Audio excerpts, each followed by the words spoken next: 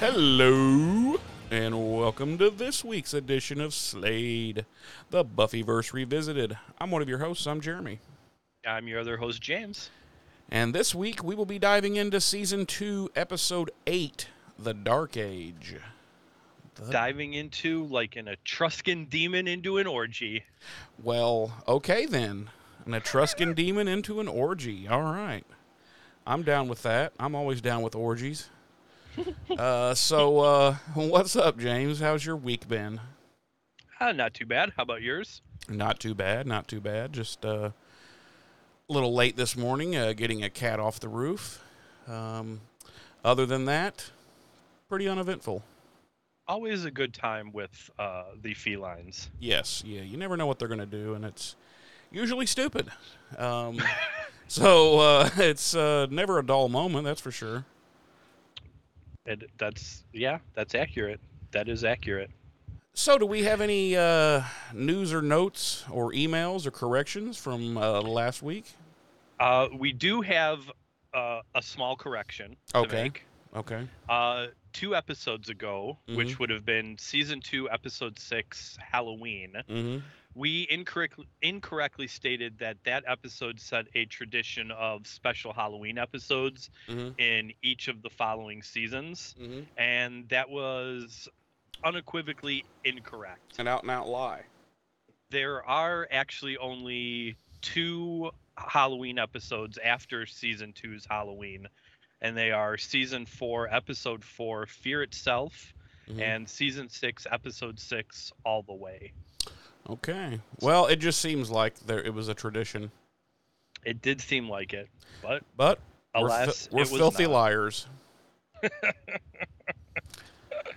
So, well, that's you live that's and learn. You do. You live, you learn. We'll try to quit live, lying to the audience. Right. Live, love, laugh. Live, love, laugh. Yeah, if I see another one of those signs, I think I'm going to throw myself off a tall building. Beautiful. Do you want to just... Oh, go ahead. Oh, I was going to say, since there's no emails or comments this week, I'm going to jump right into these beautiful dates and deets, unless you have anything. Oh, no, I love delicious dates and deets. Yummy.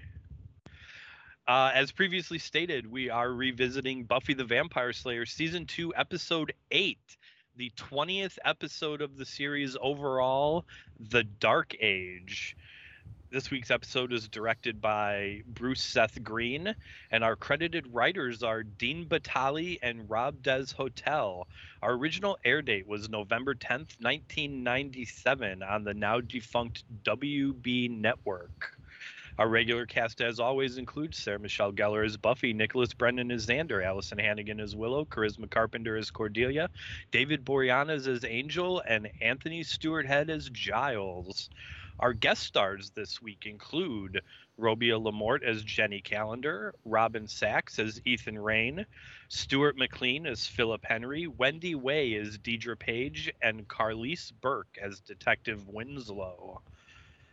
Our episode synopsis reads, Buffy and Angel race to save Miss Calendar's soul from a demon, and Giles is jeopardized by the discovery of a murder victim.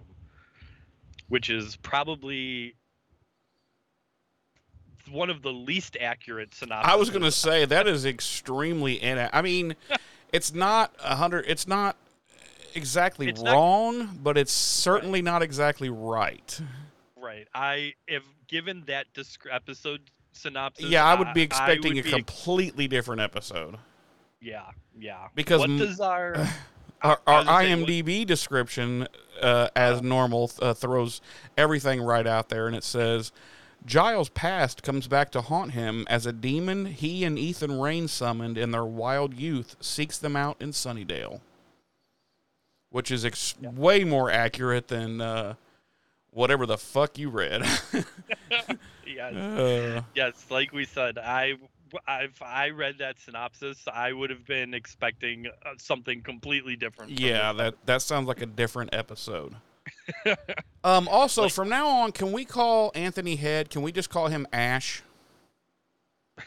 I suppose we could. I mean, that's his initials, so I It figure. is. So Yeah. I figure, hey, I mean, it is. we'll just put we'll just put a chainsaw on the end of one of his hands, and he's Ash. The crossover event of the century. Giles meets demons, which he's very familiar with. He is very familiar with, as we'll discover even more so than as a watcher over the course of this episode. Right. And just a little heads up to the audience, and maybe even to you, if you see me looking around a lot and looking like I'm lost, I have a little baby kitten. Her name is Lucy, and I'm kind of watching her just kind of meander about my room and occasionally scream at me. Is this a new baby kitten than the one you previously showed me? No, this is the same one. So we've gone with we decided. Did we discover that the cat was a girl, and that's why we went with Lucy instead of Ricky? We did. We certainly did. I had my suspicions, so I did a close inspection and discovered Ricky was in fact a Lucy. So Gotcha. Lucy is now meandering about the room, and so you'll probably see me looking around a lot, trying to make sure she's not burning my house down. So. As is a all too common threat. With, yes. Cats are known pyros. So yes, arsonists. Yep. It's terrible. Occasional murderers. The news refuses to cover it. Oh, the mainstream media just won't talk about it, James. Oh, somebody shoot me. All right, let's jump right into our cold open here, where we open at Sunnydale High at night, and we see a man with a suit, in a suit, and holding a briefcase, walking past the school, quite determined, and he stops and looks around, and a door behind him opens, and he looks to see, and it's a custodian coming out to empty the trash, and at like 10 o'clock at night at a school. Yeah. And the gentleman in the suit says he needs to see Rupert Giles, and the custodian tells him that Giles is the librarian, and that's the next building over, first door on the left. So which what he should have said was, Giles is our librarian. Why the fuck would he be here at 10 o'clock at night? Get the fuck off school property, you creepy fuck. Maybe it's not 10 o'clock at night. Maybe it's, so we know it's post Halloween. Okay, so maybe it's only like 7 at night. Exactly. We know the sun sets earlier in the fall. Okay. So even in California? I don't know. Fuck California. Fuck California. I don't know. No, actually, no. Don't fuck California, because all things considered, what I can tell right now, they're probably one of the best states in our current union. One of the few states keeping us afloat from utter fascism. Right. Yeah. Right. So praise be California. Praise be. If it wasn't so expensive to live there, I may consider moving.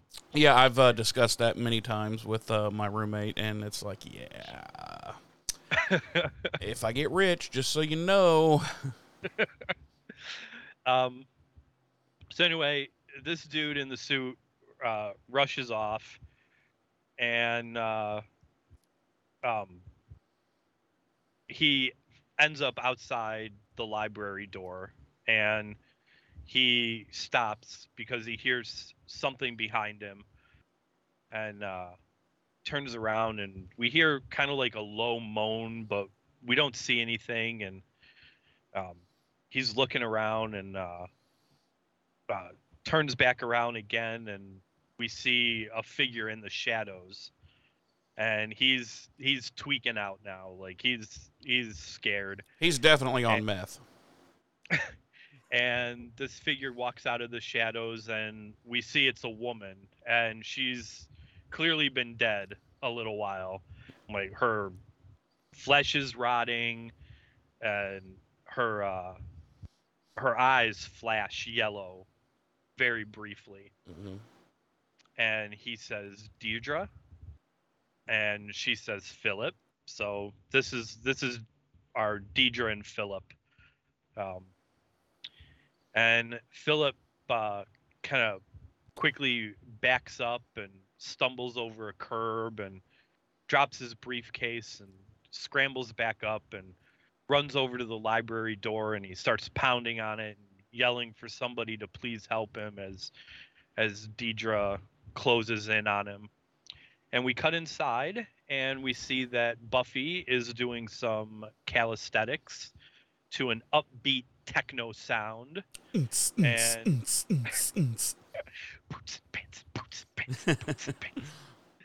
and Giles is sitting at a table in front of her, and he's got his head down and his hands over his ears, and you can see he's not very thrilled with what's happening. Yeah. And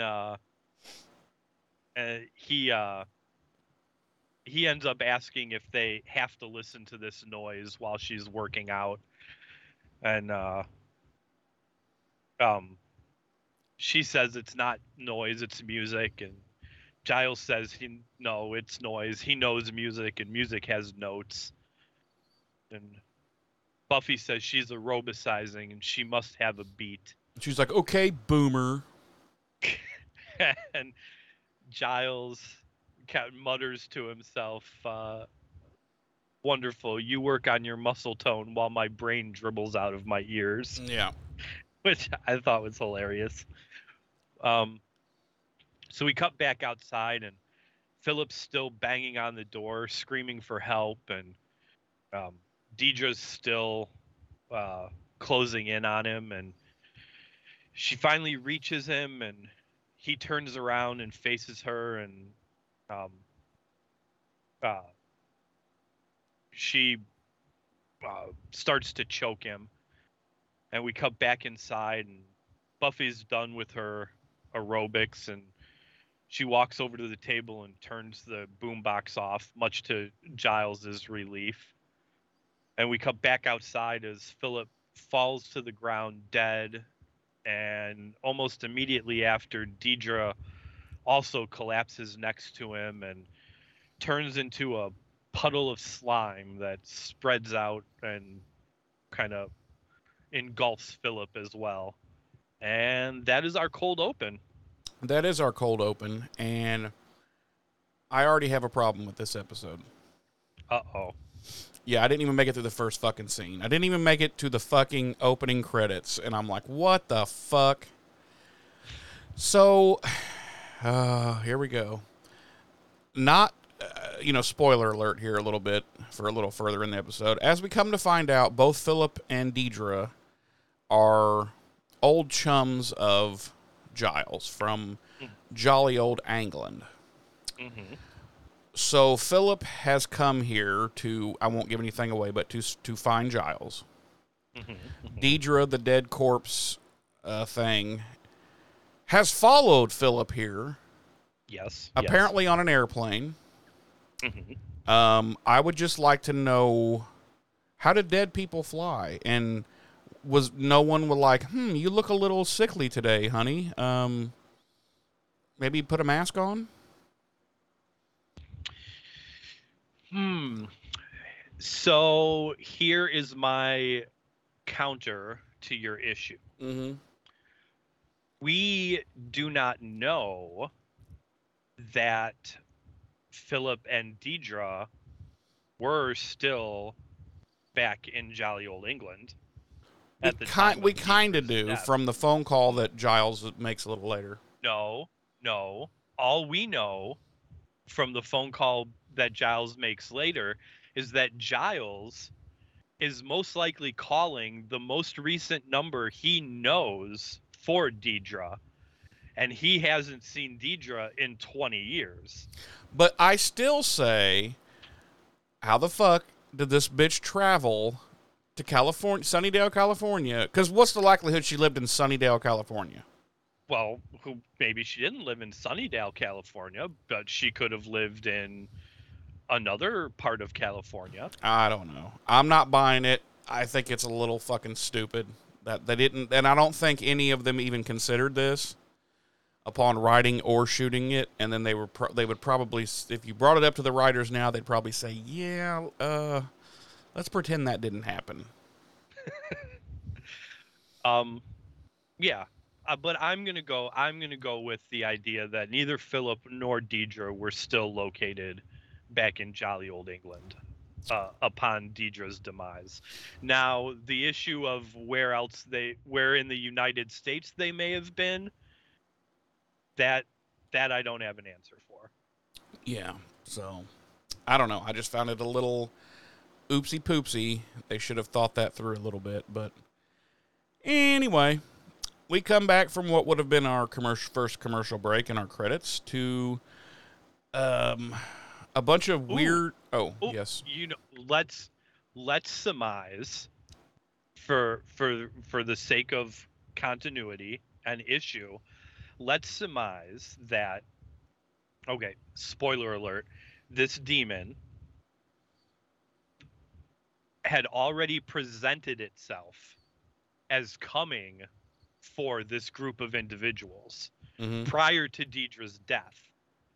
So Deidre and Philip were already in the process of tracking down the remaining members. Spoiler alert, they turn out to be Ethan and Rupert. And that's why they were in the US, possibly even in California at the time of Deidre's death. Okay, I can buy that. But still, I don't think we as viewers should have to go to that much, thought for something like this. I think it was we shouldn't be writing the backstory ourselves. Right. I feel like it could have been done a little better, but be that as it may. I don't disagree with you. Yeah. I do not disagree with you, but I'm filling in the gaps. And before you jump into the main our first scene in the main episode here, you brought up if the writers were to be asked about this today, and that reminded me of something I did want to mention briefly. So as you may be aware, and as some of the listeners may be aware, there has been a uptick in the last year or so of people involved with TV shows creatively, either behind the scenes or in front of the camera, starting to do their own rewatch podcasts. Yes. There's a Supernatural one with Richard Spiked and Rob Benedict. Is that it? Yeah. There is a Boy Meets World one hosted by Will Friedle, Danielle Fishel, and Ryder Strong. And recently Michael Rosenbaum and Tom Welling jumped onto it with Smallville. With Talkville, a Smallville rewatch podcast. And someone asked me the other day, what are you guys going to do if people involved with Buffy start their own podcast? And my immediate answer was, shut it down. Shut it the fuck down. Cease and desist. No, our podcast. Oh yeah. If ours, if SMG and now, if it's like He Who Must Not Be Fucking Named, fuck him. Right. I will make it my life's goal to make sure it'll never happen because he's got name power, but. Right. Also, I don't think he ever would because one, I think there's just too much bullshit surrounding him. Yeah. Luckily, he's destroyed his own career, so.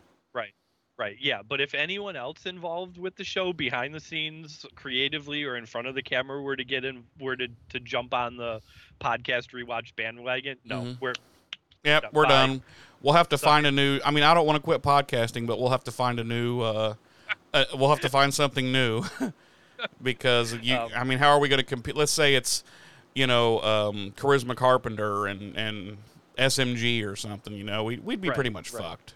or even like even if you go behind the scenes, if it was like Marty Noxon and David Greenwald or whatever, like, no, I'm not. No, I don't know. I think we can compete with those two. I don't think they have a very good name recognition. Amongst the fan base, they do. I guess. So, but still, fuck them. I'm more willing to compete with other nobodies that are currently doing Buffy podcasts. Yeah. than I am with people that were actually involved with the show. Yeah, that's true. Yeah, if that happens and we have to pick something new, we're going to go like really fucking we're going to really scrape the bottom of the barrel and find something that maybe no one's alive for anymore that can come along, and we'll do Father Knows Best. I was going to say the Donna Reed show. Everybody's dead, so God damn it, leave us alone. They're cousins. Yes, they're cousins. They walk alike, they talk alike, sometimes they even look. Anyway. What a crazy pair, I think is the next one. Yeah, what a crazy pair. Okay. Anyway, that small little thing I wanted to say just completely went off the rails. All right. We apologize. All right, Jeremy, jump us into our first scene. We're only 21 minutes into the podcast. It's fine. So we come back and we see there's these weird grainy images, like flashes. It's like someone's dreaming or something. Spoiler alert. And we see like one of the images we see is like in this dark room with candles. There's like a group of people putting like tattooing symbols onto their arms. And then they seem to be like casting a spell. And then you hear one guy say, "It's time to go to sleep." And we see a demon's face with these glowing yellow eyes like we saw earlier. Kind of, looking right at the screen, the camera. And then, boom, Giles jerks awake. And he's obviously at home. This is the first time we've actually seen Mr. Giles home. It is. I did take note that he's sleeping in a twin-size bed, so he's 11. And but he jerks awake, and he's all like, "Whoa, what the fuck?" He's obviously quite disheveled and thrown off by this.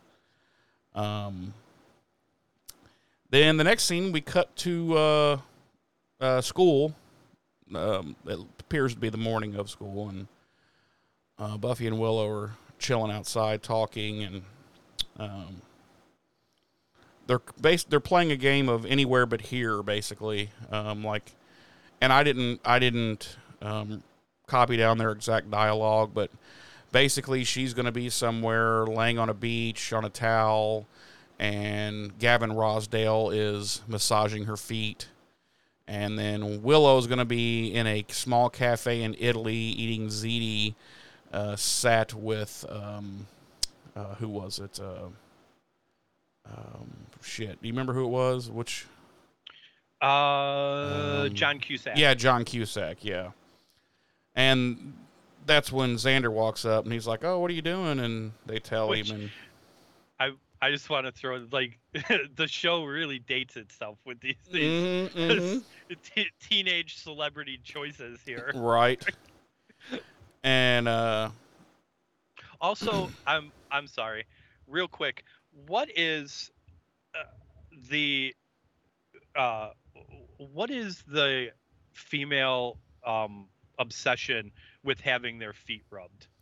I don't know, because I can't stand to have my feet touched by man or beast. Right. So I'm gonna put this out there, and I apologize in advance. Feet are disgusting. Okay. I don't care how often you shower or bathe, or how cute you think your feet are, how well pedicured. Feet are disgusting. Yeah, I don't care what you do to them. That's just basically polishing a turd. Yeah. It's feet are disgusting. Yes. Please stop asking us to rub them for you. Yes, I'm 100% with you on this. No question, it's gross. Yes. So Xander comes up. "What are you guys doing?" And they're like, "Oh, just playing a game of Anywhere But Here." And he immediately says some girl's name from school there at the water slide park. And Willow's like, you always say that. And he's like, well, you know, I'm an idiot, basically. So, they start talking about... Actually, Amy Yip isn't some girl from Sunnydale High School. She was a Hong Kong actress in the 80s and 90s. Oh, okay. All right, then. Thanks, James. What? Big sex symbol over there. Okay. Let's see. Oh yeah, so they start talking about Giles and wonder what he was like in his youth, and they all just kind of poke fun at the fact that they're like, yeah, he was never young, you know, and she said, Buffy says, you know, he's so uptight, even his diapers were tweed, and you know, he's a book nerd and a school nerd and blah blah blah blah blah. And they see him walk by, and Buffy calls out to him, and he's as normal. He is wearing a tweed jacket, and he basically informs them that there's going to be a blood bank delivery to the hospital that night, so they need to, you know, be there and yada yada. And Buffy's like, yeah, it's like a vampire meal on wheels, and so Buffy and Giles make the time to meet there. I think it was 9 p.m. to meet there. Something like that. Yeah. 8:30, 8:39. Yeah, something like that. That's what time they're going to meet there to just keep an eye and make sure no vamps come to fuck with the blood delivery. And, you know, Giles says he'll bring the weapons and, you know, reminds Buffy, now don't be late, because you know how she's late and yada yada all the time. And just then, Jenny walks up, and Giles is being his usual awkward self, and she mentions that they're going to be at school the next day, helping kids in the computer class who have fallen behind, and Willow has volunteered to help her do this for extra credit. And come to find out, like, Xander makes fun of it, and he's like, you know, must suck having to be at school on a Saturday. And then Miss Calendar says, you know, is 8 a.m. good for you, Xander? I think she says 8 a.m. And he's like, what? So he's one of the kids who has to come in because he's fallen behind in computer class. And also Cordelia. She also mentions Cordelia is going to be there, and he's like, oh, great, you know, school on a Saturday with Cordelia. You know, how about some rectal surgery to make a perfect day? And Jenny asks Giles to walk her to class, and the two head off. And Buffy and Xander and Willow kind of talk about how they make a cute couple. And then they're like, could you imagine if they actually get together? And they're like, eh, and then they look at each other like, oh, fucking gross, and they all walk away. Where do we go from there, James? To my hurt feelings, because keep in mind, Jenny and Giles aren't much younger than I currently am. Yeah, they're actually a little younger. So the idea that this group is disgusted by adults, you know, making out hurts my feelings. Yes. Anyway, we go to outside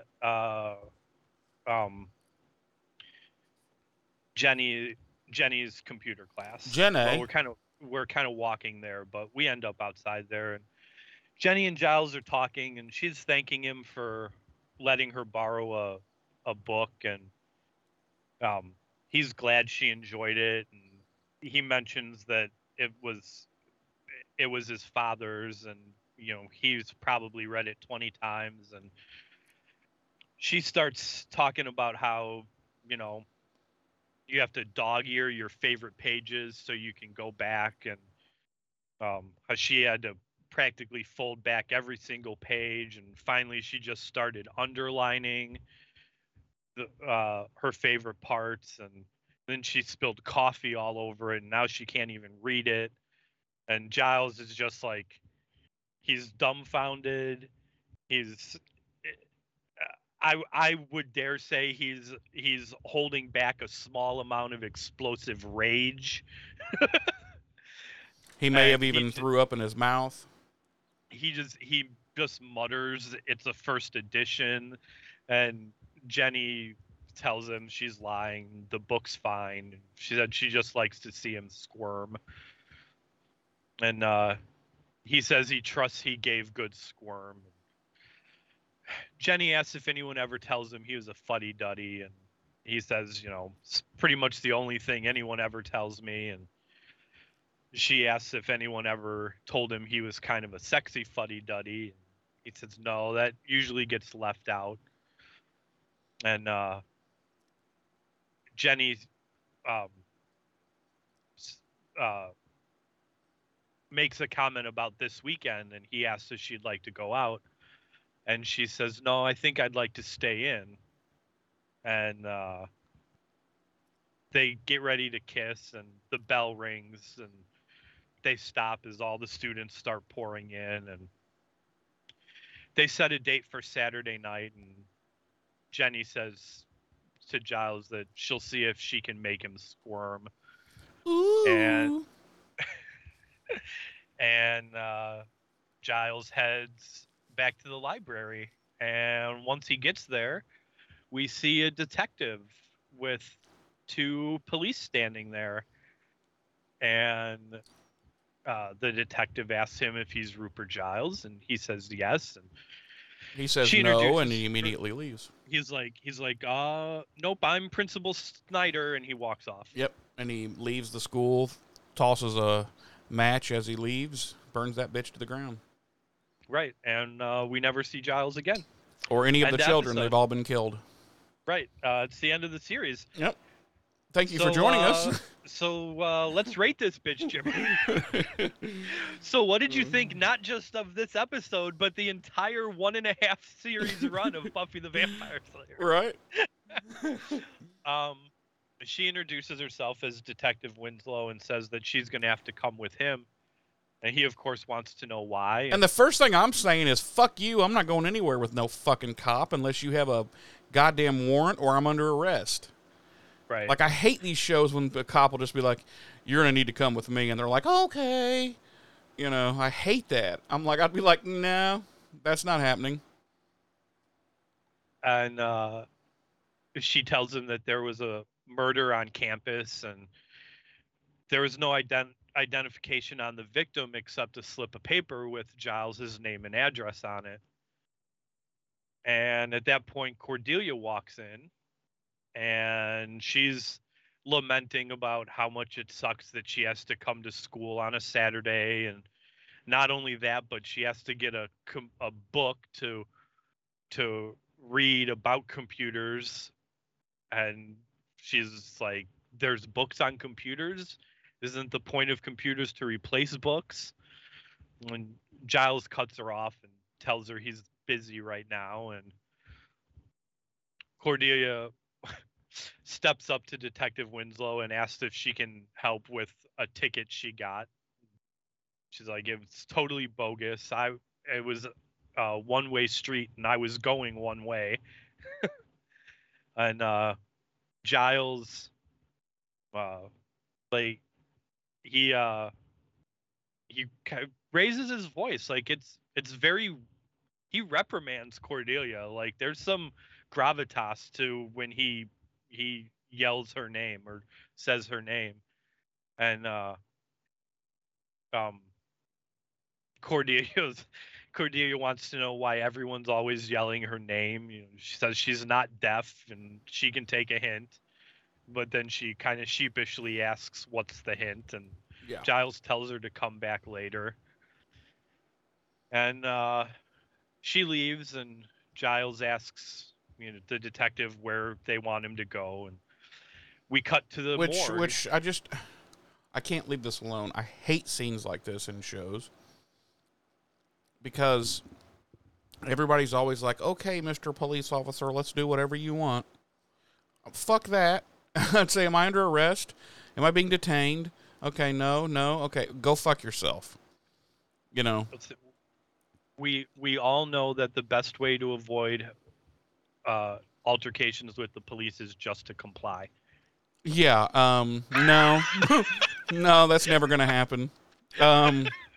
Because what? That's what they always tell us. I know. And then she's like, and then at one point where she's like, well, you know, there was a murder on campus, and we found this slip of paper in his pocket with your name and whatever on. I'd be like, not my problem. Go fuck yourself. You know, I don't know. I just, I hate when they're just like, okay, where would you like me to go? Would you like me to report to prison tomorrow? You know, fuck this. I'm saying go do your own police work. Fuck you. I don't have to help you do shit. Also, fuck you and get out of my fucking library. But sorry. But you're also extremely contrary by nature. Yeah, but especially with like expected obedience by people with a badge who think, oh, I have a badge, therefore I have extra rights and I can just impede on yours. And I'm like, no, you can go fuck yourself with a cactus, but no.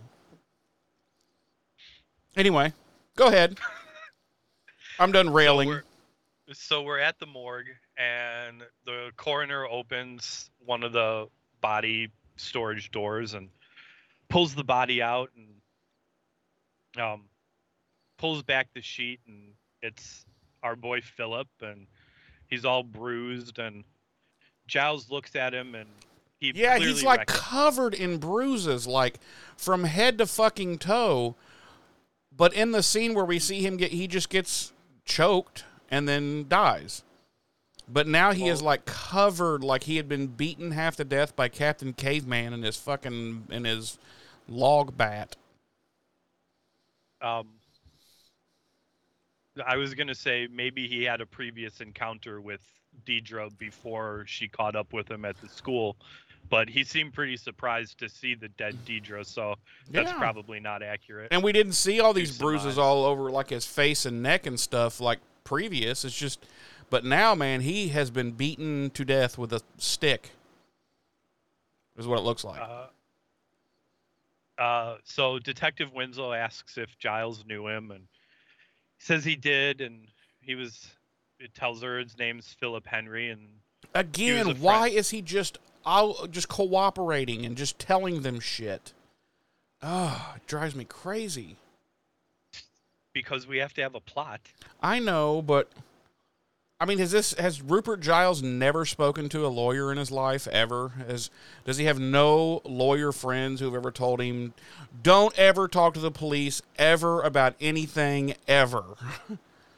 Shut the fuck up, you know? Because he goes on to I wouldn't say incriminate himself, but he goes on to bold-faced lie to her about the tattoo. And it's like, just shut the fuck up. But, sorry. I digress. I'm sorry. Okay, so here's the thing. So, this dude had Giles's name and address. Right. Okay? Mm-hmm.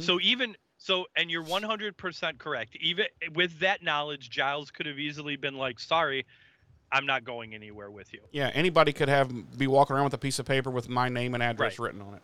Okay. So then the police investigate, and presumably they find out that Giles knew this guy 20 years ago. Mm-hmm. And now they come back to question Giles anyway. But then all he has to say is, fuck you, I'm not answering any of your questions. Ever. In any circumstances will I ever speak to you in any capacity. I'm just saying. I hate that people don't know their fucking rights in this country. Well, for what? So, okay, hold on. For one, you know this isn't a documentary, right? It's just a television show. Shut up, asshole. It just drives me crazy in all these shows where they're like this, and I'm like, why? I get that, but also it's part of this, like, he was also just murdered by a dead woman who turned into a blob of jelly. Right, and that's kind of my biggest. That's kind of like why I'm saying, like, okay, Giles is a watcher in this secret society, okay, who watches over the Slayer, and they do battle with demons and vampires and all this crazy shit. He needs to shut his fucking mouth and do whatever he has to do to get the police the fuck out of this, because he immediately knows what this death means, what it's related to, et cetera, et cetera. But for some reason, he just keeps feeding the police. I don't know. Instead of being fuck you, I'm never speaking to you, ever, ever, ever, fuck you, close the door, Then let them go off and do their own thing, but he's keeping them at arm's length, Right, but two things. So, one, this is like this idea that people are always cooperative with the police in TV shows. Like, to me, that's just part of the general suspension of disbelief. Okay. Okay, because without that, you're not driving the plot along. I understand. At any point. Because let's take it from your perspective. This detective shows up and she's like, someone was murdered on campus last night. He had your name and address on him. We need you to come down to the morgue to try and identify the body. Giles says, no, fuck you. Peace out. Where do we go from the episode? No, I get it. I get why it exists for the plot device. I get it. But I'm saying it should have been written completely different, because Giles' number one concern should have been, okay, I got to get these fucking police. Well, I'm gonna address that now. To the second point, to your point about keeping the police at an arm's length, what do you think is going to bring the police on him harder? Cooperating, going to the morgue to see if he knows who this body is, and giving them some answers. Well, if he shuts them the fuck down immediately, or if he right away says sorry, fuck you, I don't know anything about it, the police are going to start investigating him a lot harder. If that incriminates him even more. But what's to investigate? You know what I'm saying? He keeps a perfectly clean. He's this nerdy librarian that wears tweed, and they're not going to. My thing is, shut him the fuck down immediately to where they say, okay, this fucker's not going to talk to us. He's not going to cooperate. We're on our own. Whatever. I'm just saying, because when they're in the morgue, okay, and she's questioning him, like, do you know this man? Am I getting ahead of where you are in the? No. Okay. No. Do you know this man? And he, no. And then the tattoo, does that mean anything to you? And he's like, she doesn't believe anything he's saying. Like, she knows he's lying. So now he's really fucked, because she looks at him like, really? You don't know what, and it's like, well, now she's really piquing, or he's really piquing her interest now. Whereas if he'd have just shut her the fuck down from the get-go and said, sorry, I don't cooperate with police under any circumstances. I don't know. It just seems crazy that here he is, this member of this secret society, and he's just like, okay, well, let's go, Officer Friendly. Let me help you get involved in this, Well, like I said, I think, in my opinion, my take on it is that he figures cooperating to the extent that he can without giving anything up is going to keep them more at bay than if he just refuses to cooperate. Possibly. But and then that brings up my other problem with this, is that they've never written not really. They've never written the police into a storyline like this so prominently. Like, why? Why involve Sunnydale PD in this? It should. Right. He died on campus. I don't know. It's just not a good plot device. It's just not. There were so many other ways they could have done this. Giles himself could have walked out that side door that evening and been like, oh, fuck me, there's my buddy, what was his name? Philip, who is dead. Like, you know, I got to hide this fucking body. Let me call my watcher buddies, you know? Right. I don't know. So she asks if he knows him. She says yes. His name's Philip Henry. He was a friend of his from back in London, and they haven't spoken to him, and he hasn't talked to him in 20 years. And she asks if there was any reason he might have wanted to contact Giles, and Giles says no. And then we see a tattoo on Philip's right arm. Tattoo. That's the way I like to call them, is tattoos. On the inside of his arm, kind of near the elbow. And Winslow asks if he recognizes the tattoo, and he says he doesn't. And we cut to... And that's where she gives him that look where she's like, bullshit. Because he doesn't, he's like staring at it, and she's like, do you recognize that? And he's like, no. And she's like, I've been a cop for more than 10 minutes. You're clearly fucking lying. You know, I don't know. It just... So now she's really going to be like, okay, this fucker's hiding something. And I think you just have a problem with the police, Jeremy. Well, I do, but I just have a problem with cooperation unnecessarily. I don't know. Anyway. So we cut to the ER that night, and what's happening there? It's on fire, and no. That's my go-to every time. Patients are running out like, with untied gowns. Yes, their asses are hanging out of their gowns with their like hair and head is on fire, and like they're carrying their IV stands as they run out. Okay. So yeah, we're at the hospital that night. And Buffy's there, and she's a little annoyed because Giles is late, which is not like him. And she isn't, which is not like her. So she decides to go over to this payphone to call him, but just then she sees the blood delivery van pull up.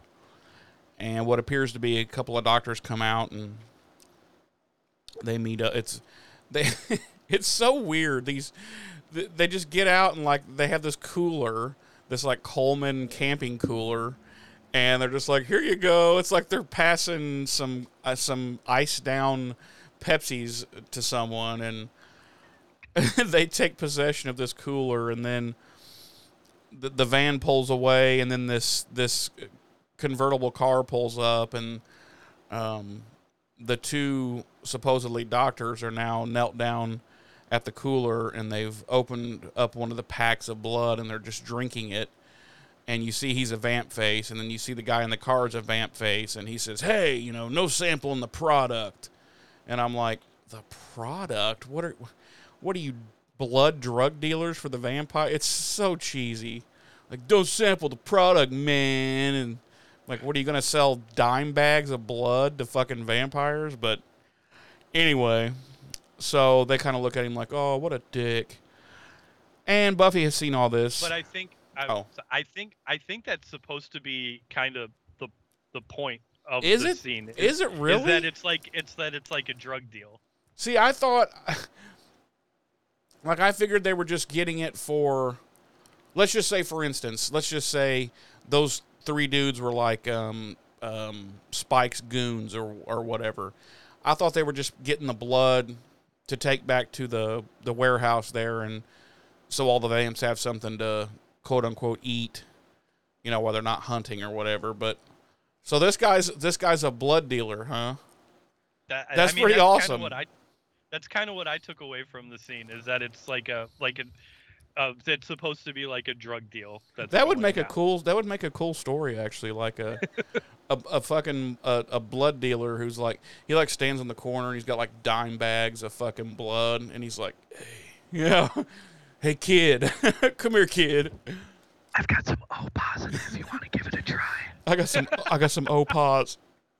Oh my lord. Anyway, so Buffy has seen all this, and she comes running over, And they all immediately start karate fighting. She's kicking and what. She goes to kick this one, but he grabs her leg and like literally picks her up and like does a pro wrestling body slam onto the hood of this guy's car. And you can tell, they're kind of getting a little bit of the upper hand here because there's 3 of them and only 1 of her. And about that time, here comes Angel, and he comes running in and dives on one, and they go flying out of the scene, and the fight continues. She stakes one, and then she turns to the other one, and they continue their fisticuffs. I think she staked him too. Okay, she did. She staked the second one too, and then the one that Angel's fighting with. Angel at one point hits him, and the guy spins and flips in the air, and he lands basically on the seat of his car, and then jumps up really quick and fires it up, and flies out of there and gets away. And I think I'm going to interrupt you real quick. I think going forward.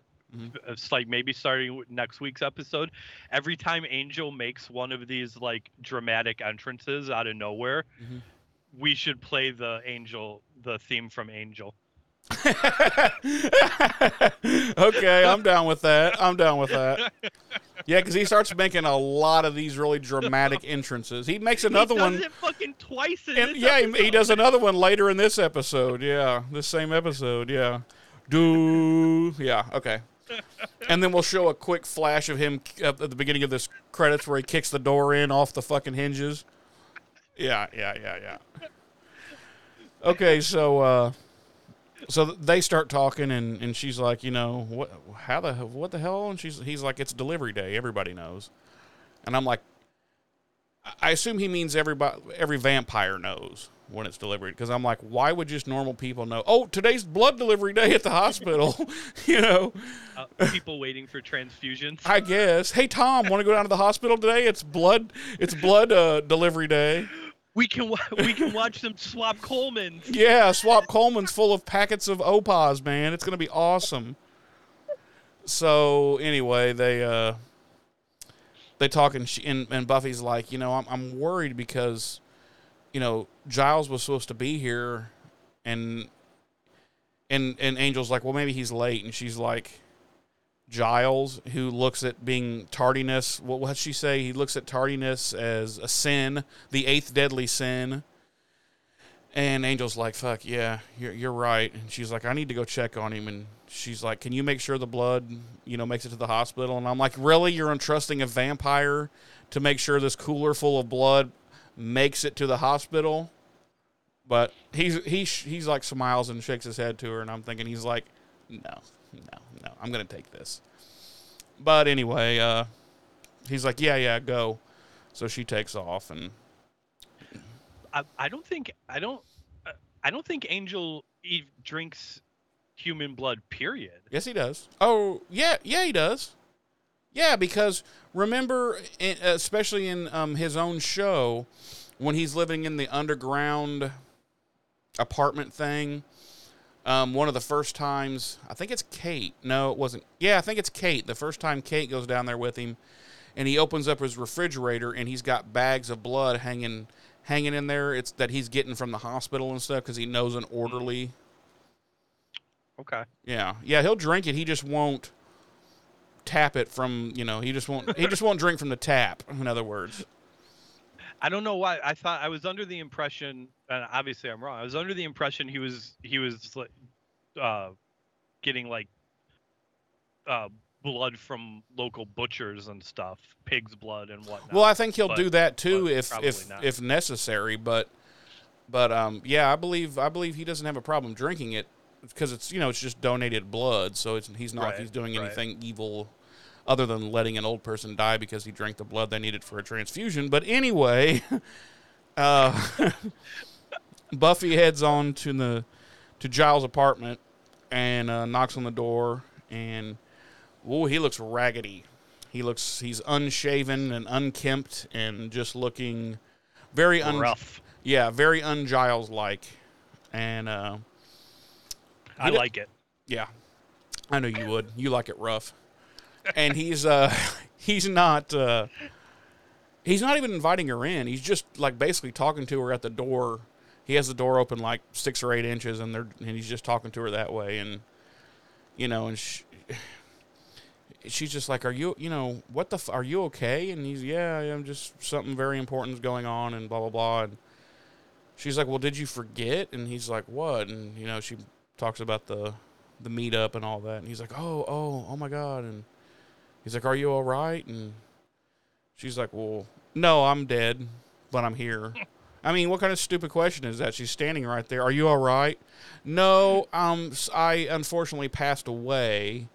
And then she vamps out and attacks him. Yeah, and she's like, "Rawr!" And she's like, yeah, she eats him.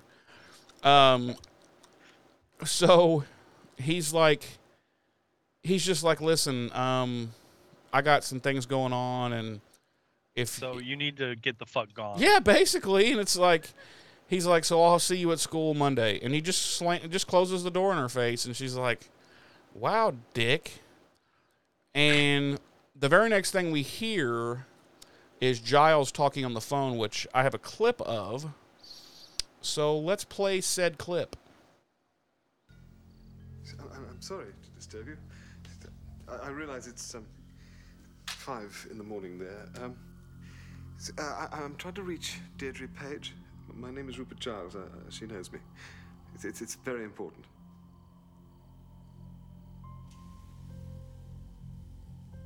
I'm terribly sorry. I didn't know. When did she pass away? Oh, that recently. Yes. We were friends when we were young. My condolences. My condolences.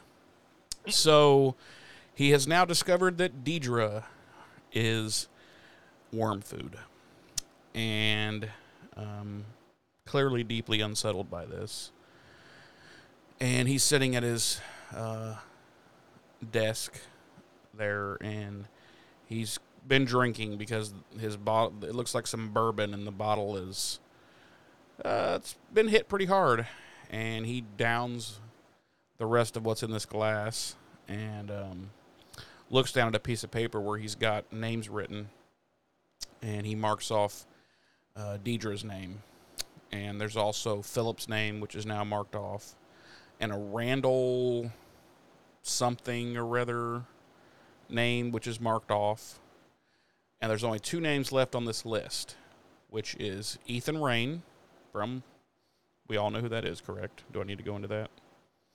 Ethan Rain from the Halloween episode that he beat the shit out of and told to leave town. Just letting the viewers know. I like how you're like, does everyone remember that? And then you pause like someone. Yeah, guys, hello? And I sure as fuck remember it. Yeah. So Ethan Rain's name is left on the list, as well as his own. And those are the last 2 names on the list. And he gets up and he goes over to a wash basin, which I'm like, who the fuck has a wash basin in their house in the 1990s? But apparently Rupert does. So he rolls up his sleeves, and you see the tattoo on his arm. The same one that was on Philip's arm in the morgue. And then he scoops some water and washes his face and looks into a mirror and says, "So, you're back." And then we cut to a brief little thing of we're back at the morgue. And Philip, who is in the meat locker, raises up and slowly pulls the sheet down off his face. And his eyes open up and they flash yellow. Just like Deidre's did. Then what, James? Well, do you want to finish up that brief morgue scene, and then I'll pick it up back? Well, at yeah, High? yeah, that's true. The way they cut it was weird, but it is the same scene. It's kind of like the next day at the morgue. The coroner comes, or who you would assume is the coroner. He comes in and He's got his clipboard and his pen, and he's checking the meat lockers, I guess, to make sure the beef is fresh still, that everybody's in their cabinets as they should be. And he gets to Phillips, and he opens it, and it's empty. And he's like, and then butt-naked Philip comes up behind him. This just cracked me up. He, like, grabs him and puts the sheet that he was wearing over this corner and then opens up the meat locker and tosses the corner in and closes the door. And that's the scene. And I'm like, are we to believe that the coroner has died from this?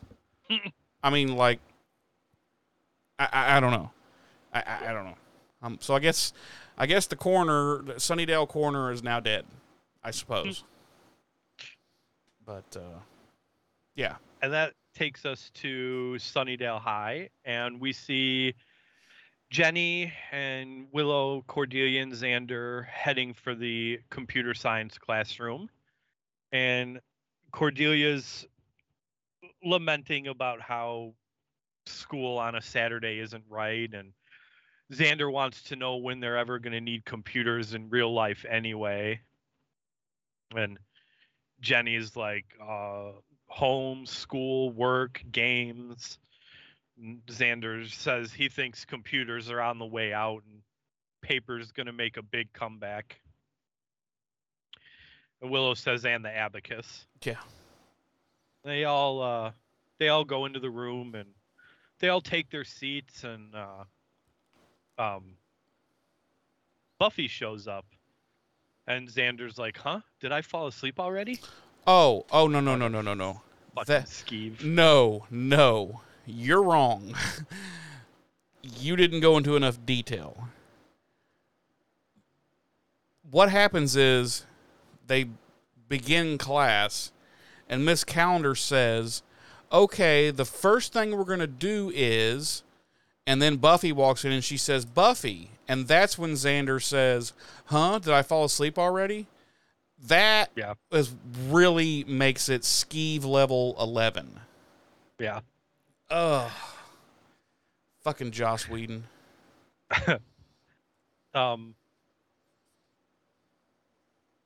So Willow asks Buffy if she missed her friends, and Xander tells Buffy to sit between him and Cordelia. And Buffy says she actually wanted to talk to Miss Calendar. And Jenny asked her if there was something wrong, and Buffy says it's Giles, and Jenny asks if he's all right. Buffy says, she doesn't know, and she basically gives Jenny a recap of what happened when she went to Giles's place, the night before, and they're all kind of surprised that he was apparently sitting at home drinking alone, which kind of baffled me a little bit, because it's like that's not something shit tons of people do on a regular basis anyway. Yeah, but I guess it's way out of character for right. Rupert. That's kind of what I took away from it too. Like, okay, it's a bigger issue because it was Giles. Well, and I think, I don't want to swear to it, but I don't think he's ever drank alcohol on the show before. Oh, probably not. And that's why Willow's like, tea? You mean tea? Right. But also, like, we've never been privy to Giles during non-work hours. Maybe he goes home and gets shit-faced every day. Yeah, he might go home and shoot up fucking heroin for all we know. Right. I mean, he could have track. What the man goes through. He could have track marks all over his arms, his feet, everywhere. He could be a fucking functioning addict. Right. Look at what the man goes through. Just like last week when we discussed how Buffy is probably a hardcore alcoholic. Yep. Well, from now on, we're assuming that Rupert is an opiate addict and a heavy drinker.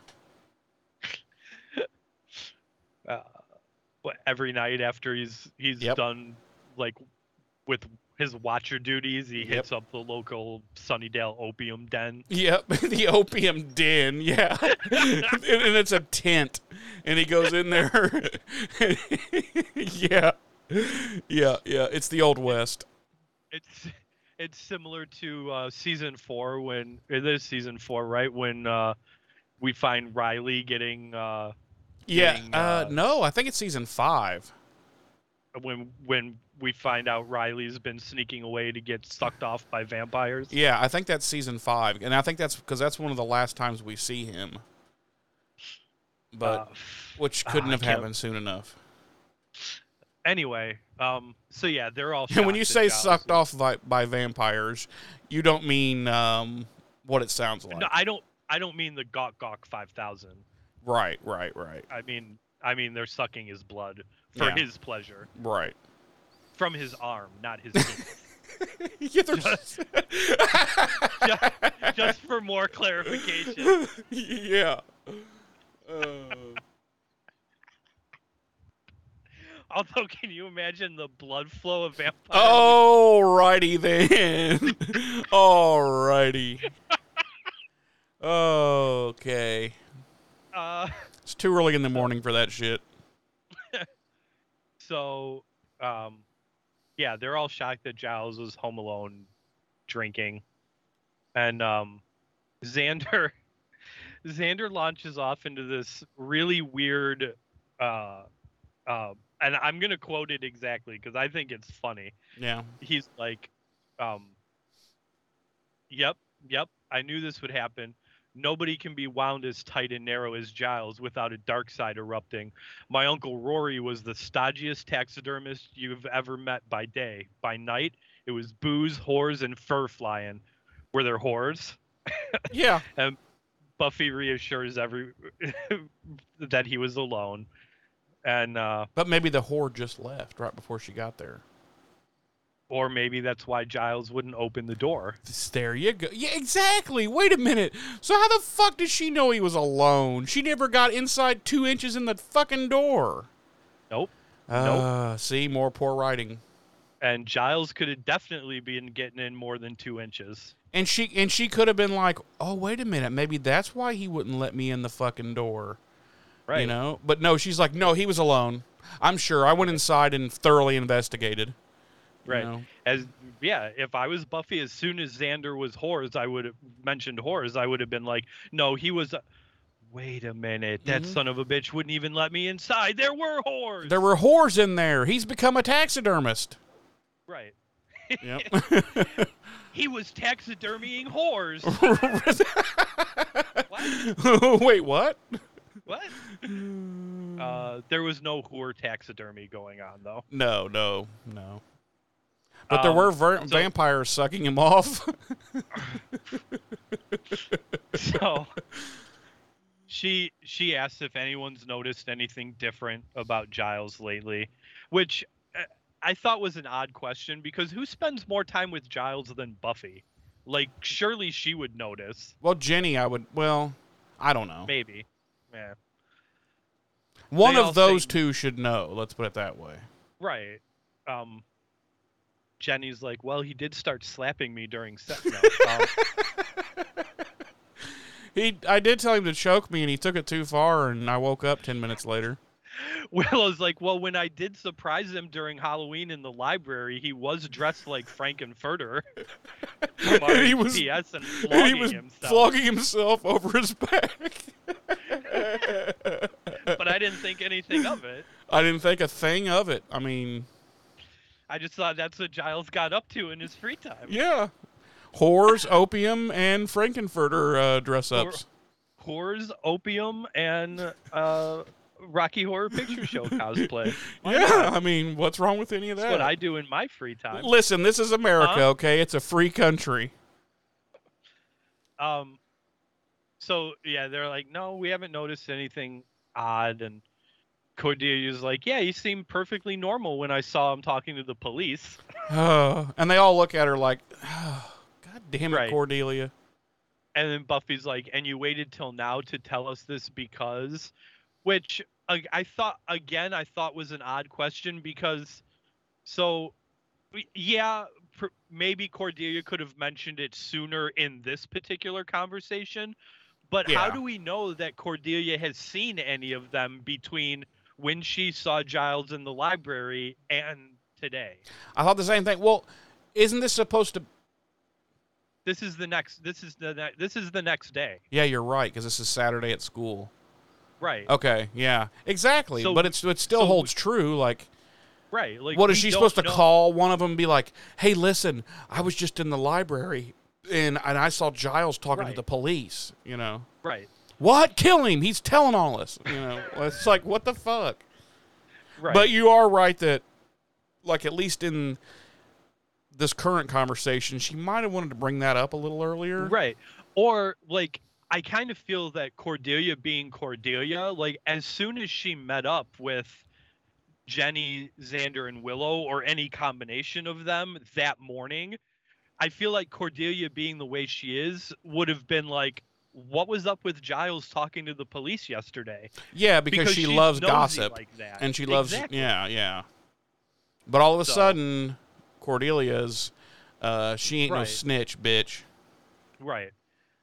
Because she's like, Buffy's So- like, you didn't think about telling us this before? And Cordelia's like, bitch, snitches get stitches. Right. And yeah. So, and then Buffy's like, "You're right," and then Beats the attacks fuck Cordelia. out of her. Fuck out of her. It was Beats her into a fucking coma. brutal. It was brutal. It was brutal. Um, She will never look the same again. mm-mm. She has massive facial fracturing. Yeah, Oof. it's bad. It's bad. Yep, she's eating out of a fucking straw the rest of her life. So Cordelia gives them the rundown of what the police were talking to Giles about, and Which, okay, just really quick, when she says something about, you know, she goes something about a homicide. Did she hear how that? does she? I had the same question. How does she know that? Because the detective didn't tell Giles it was about a homicide until after Giles had dismissed Cordelia from the library. Exactly. Nothing specific was said about anything until Right. Cordelia was gone. So I'm Right. like, And granted, we didn't actually see Cordelia exit the library, so maybe she had lingered around long enough to hear, oh, it's about a homicide. yeah, she went But- over to Cordelia. She went over to browse for a new philosophy book or to check the card catalog. You know. More likely, and again, this plays into Cordelia's love of gossip, more likely Cordelia lingered in her walk out of the library to Okay, eavesdrop on what was going on. I can buy that, but then why the fuck would she have kept this to herself? A, she Again, discovers Giles talking to police in the library. B, she hears them that it's about a homicide, and she doesn't immediately go to someone and be like, yo, yo, yo. Right. You know. Right. Oh yeah, I agree. And Which- how has that goes Giles back- not how has Giles not like immediately lost his job or at least been put on administrative leave when the principal discovers that our librarian is being questioned by the police in connection with a homicide on campus? You know, at the very least, he's going on paid leave until some shit's figured out. Just saying. So Buffy says, you know, she's gonna go call Giles. So she leaves, and we cut to the library, and she's heading to Giles's office, and she hears something in the stacks. So she stops, and she sees a shadow moving across the bookcases in the anteroom, and so she goes and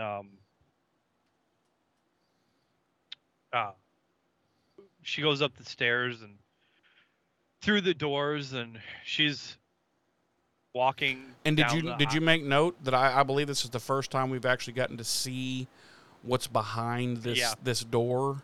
Yeah, this Like is the normally, first if time we've got to somebody see just what's shoots back through that there. door, and there must be an exit because they disappear.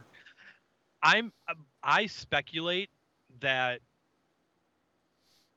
the door that we saw Philip banging on Mm-hmm. is Is that door there? the exit door in that room. I don't think so, and I'll tell you why. Because the stacks are up above. Right. Right. I don't know. Is maybe the main floor of the library kind of subterranean?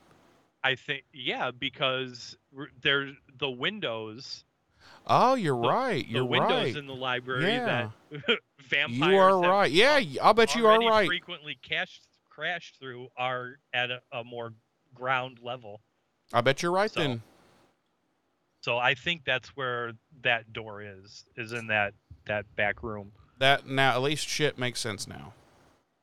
Because I used to hate when, a vampire or whatever would run up and run through that door and they're just, oh, they escaped. Right. And I'm like, right. Wait, what? Isn't there just more shelves and books there? Like, where did they escape to? They jump into a novel? Like the fucking never-ending story? Right. So yeah, she's walking down. Story. Sorry. I'm gonna cut in a clip here of what was the horse's name? Treyu and when the horse sinks in the quicksand. the one that he just lets drown in the quicksand. Yeah. I'm gonna cut that scene right in here. Oh, I thought you were gonna play the one where Sebastian, I can't believe I remembered his name, was riding what was the dragon's name? The dragon dog looking thing. God, how do I remember the little boy's name and I can't remember the fucking Zoltor or some shit like that. I don't know. I don't know. I'm just making shit up. It's Zoltor. I think you're thinking of Zoltar, which was from Big, name of the wizard machine from Big, yeah. Falcor. Hey, I was not even close. You had the ore part. Had the ore part. Yeah, the scene where Sebastian is riding Falcor and he's like, yeah. No, I'm gonna traumatize all our viewers again and show the part where he's the horse. Now, if that actually makes it to the YouTube video, I will shit myself because that's a lot of work. So she's walking down the main aisle in this other room of the library, and we see that there's someone watching her, and she goes down one of the aisles and looks through a gap in the books, and she sees the person, and it's Ethan Rayne, and he pushes the bookcase over, and she jumps out of the way of it, and he tries to escape, but she catches him. He tries terribly to escape. He's limping. Is he? Yeah. Oh, what's he limping from? The beatdown that Giles gave him 2 episodes ago. Oh, he's still fucked up from that? Because later on he doesn't appear to be gimp at all. Yeah, I really didn't notice later on, but in this scene he's definitely limping, because when he tries to run away, he's got a definite limp and he winces in pain. Oh, okay. So yeah, let's pick a fight with the Slayer then. Yeah. The Buffy grabs him by the arm, stops him from running, and she's like, "I know you. You're the guy that owned that costume shop." And he's like, "Oh, I'm pleased you remember." And then he tries to leave, and she's like, "You sold me that dress for Halloween and nearly got us all killed." And he's like, "But you looked great." And she fucking clocks him. Yeah. And he's like, "So now we're even?" And she wants to know what he's doing there, and he says snooping around. And she's like, "Oh, honesty, nice touch." She threatens to call the police, and he's like, yeah, go ahead. They'll have all these questions and they'll need Rupert to answer them. And she's like, oh, you know Giles. And he's like, we go way back and you don't happen to know where he is, do you? And we cut to... She's like, well, are you into Rocky Horror at all? She's like, did you play Brad?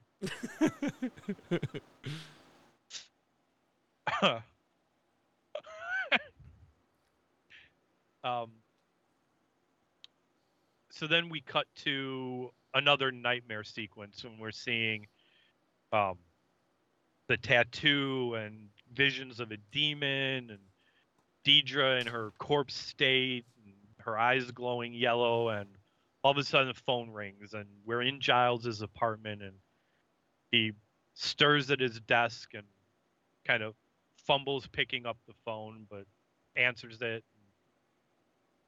It's hello, and we cut to Buffy and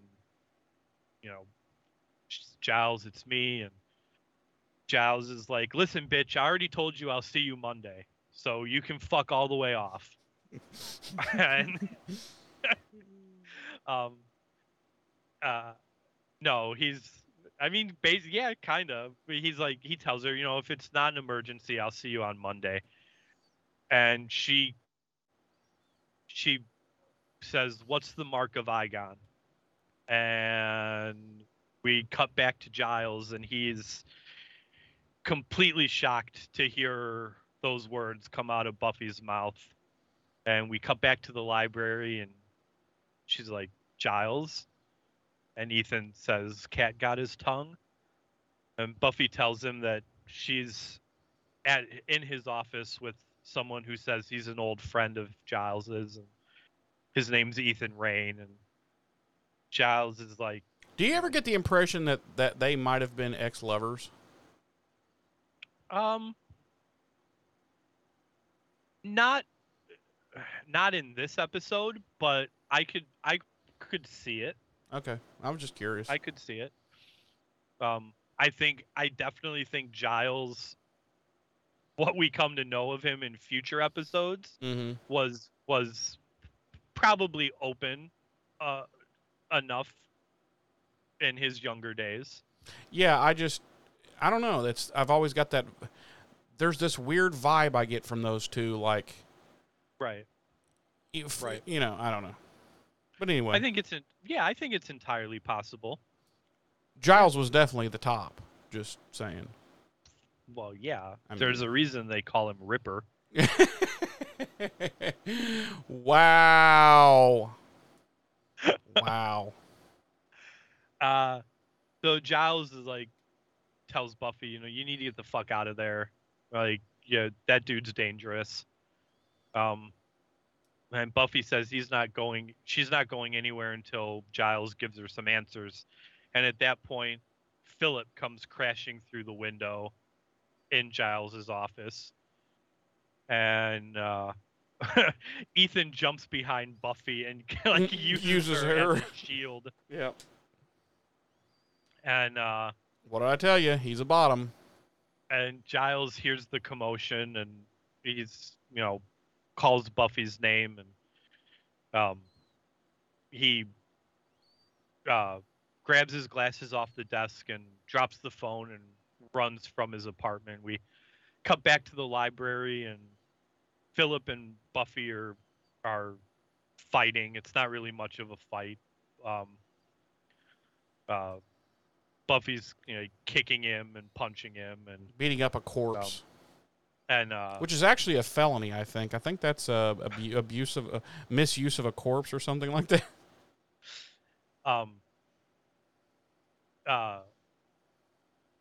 Ethan tries to get away, and Philip calls after Ethan, and just as Xander and the others come in, and Buffy yells, "Don't let him get away!" and Xander immediately lets him get away. Xander pushes Ethan against the counter, but Ethan swats Xander away like he's a fucking gnat, like a little bitch. And he tries to get through the open doors, and Cordelia knees him in the fucking balls, and Cordelia, of all and people. he collapses to the ground in pain. And I just thought it was funny that she's like, "Don't let him get away," and Xander immediately, he's like, "Okay, let him get away. Okay, I got you." like, these are words you're not going to hear me say very often. In Xander's defense, he did try to stop Ethan. Yeah. Ethan was just overpowered him. Yeah, Ethan, the skinny little British guy, owned him. Okay. Yeah, okay. So Buffy ends up trapping Philip in the book cage, and we dissolve to a little while later. And what's happening a little while later there in the library? I don't know, because you've lost me. I guess. Okay, I'll keep going. Yeah, keep going. Yeah. So it's later on, and Ethan's sitting at a table when Buffy's watching him, and the others are watching Philip, and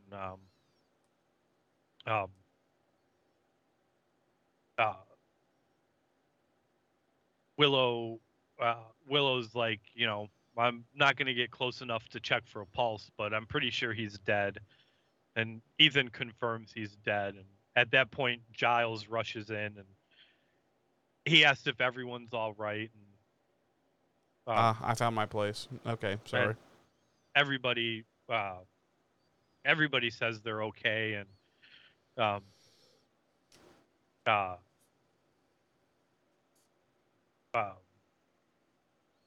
Giles walks over and looks at Philip, and he says it can't be, and Ethan says it can, and hello, Ripper. And Giles says he thought he told Ethan to leave town, and Ethan's like, you did, I didn't. And Cordelia kind of says to Xander, why did he call him Ripper? And as she asks that, Giles grabs Ethan by the hair on the back of his head and spins him around, bends him over the table. Oh, sorry. Slash. That was Slash fiction coming through. Well, she wanted to know why he was called Ripper. And lifts him out of the chair and gets in his face, and he's like, you should have left when I told you. And Cordelia's kind of like putting it together, and she's like, oh, okay, I see why now. And Giles tells Ethan, he's like, you put these people in danger, they're people I care about. And Ethan's like, if you cared so much about them, why didn't you leave town? And he tells him he knows Giles has been having the dreams because he's been having them too, and they both know what's coming. And Buffy's trying to get a handle on what's going on, and she's asking Giles, what dreams, what's going on, and Ethan tells Giles he should tell her. And at that point, Philip breaks out of the cage, and when he flings the door open, it hits Jenny and knocks her out, and Xander gets out of the way and kind of grabs Cordelia and pushes her, kind of gets in front of Cordelia to shield her, keep her safe. Giles scrambles over to Jenny, and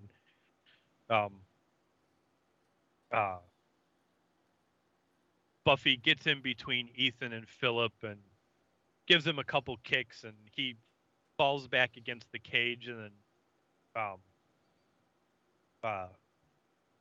his eyes go wide, and he kind of starts to convulse and ends up collapsing on the floor next to Miss Calendar and disintegrates into a puddle of slime, just like Deidre did, and it spreads out and oozes its way. And Giles just leaves Jenny laying there as it's coming towards her. He doesn't mind that she gets covered in goo. Right, and it oozes its way to Jenny and kind of touches her hand, and she regains consciousness, and Giles asks if she's all right, and she says she is, and Cordelia is like, "Well, this is what happens when you have school on Saturday." And in Sunnydale, yeah. And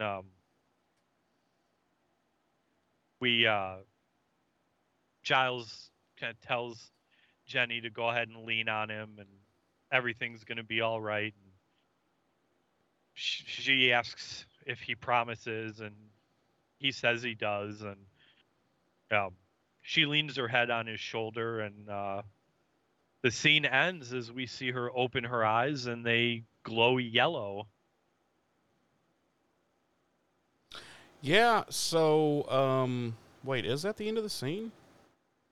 Well, it cuts to commercial, and it comes back, and we're in the library still. Yeah, finish the library part up, and then I'll take over. Okay.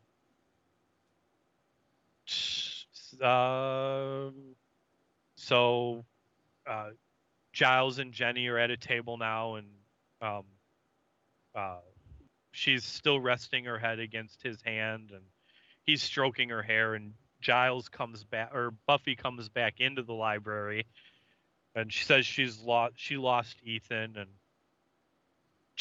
she asks Giles what's going on, and Giles, it's complicated and it's private, and Buffy says she doesn't care, and asks again what the mark of Igon is, and Giles gets frustrated with her, and he basically yells at her like, this isn't your battle, and it's none of your business, and as your watcher, I'm telling you to stay out of it.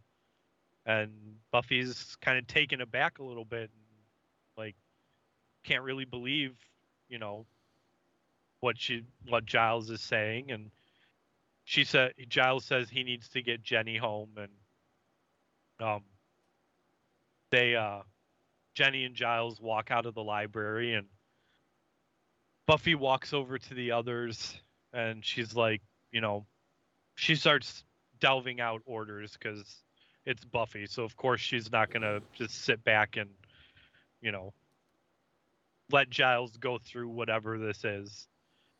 And she tells Willow to find out anything she can about the Mark of Igon, and Willow says she'll try the net, but that sounds more like Giles in his books kind of thing. And Buffy says, well, then we'll hit the books. And Willow heads up into the stacks, and then she tells Xander to start digging through Giles's personal files and see what she can find. And he disappears into Giles's office, and Cordelia hops off the counter and kind of gives Buffy a smile, and Buffy's like, what? And Cordelia's like, what about me? I care about Giles. And Buffy tells her to go work with Xander. And Cordelia's like, well, when I say I care, I mean, and Buffy's like, gives her a stern, Cordelia. And Cordy's like, okay. And she follows after Xander. And that's the end of the scene. We cut to Giles's apartment. Yep, Giles has taken Jenny to his apartment per her request. And she's just like, what's going on? No, she's like, I didn't, I didn't want to be alone yet, and blah, blah, blah. And he's made her a drink, and he's apologizing for getting her involved. But, she's like, well, that's kind of what happens when two people are involved. And he's like, bow, chicka, wow, wow. And, but he still thinks it's unsafe for Jenny to be around him right now.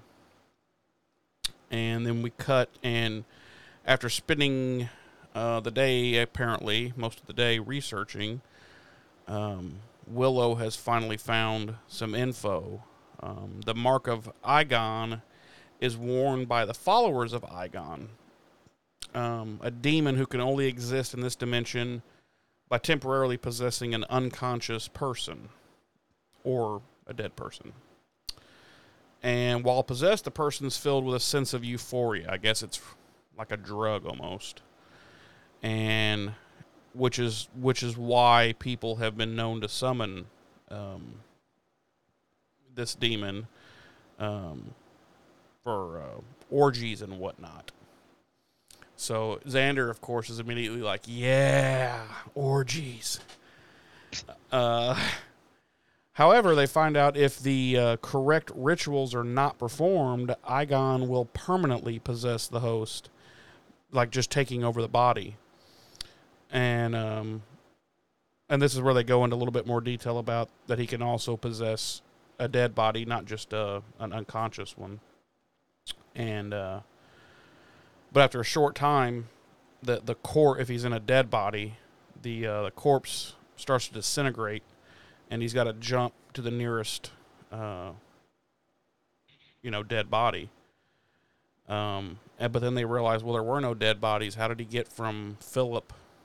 Where did he go after Philip? And then Xander realizes, Miss Calendar was unconscious. And Buffy's like, I'll head that way. Bah, bah, bah. And she shoots out the door.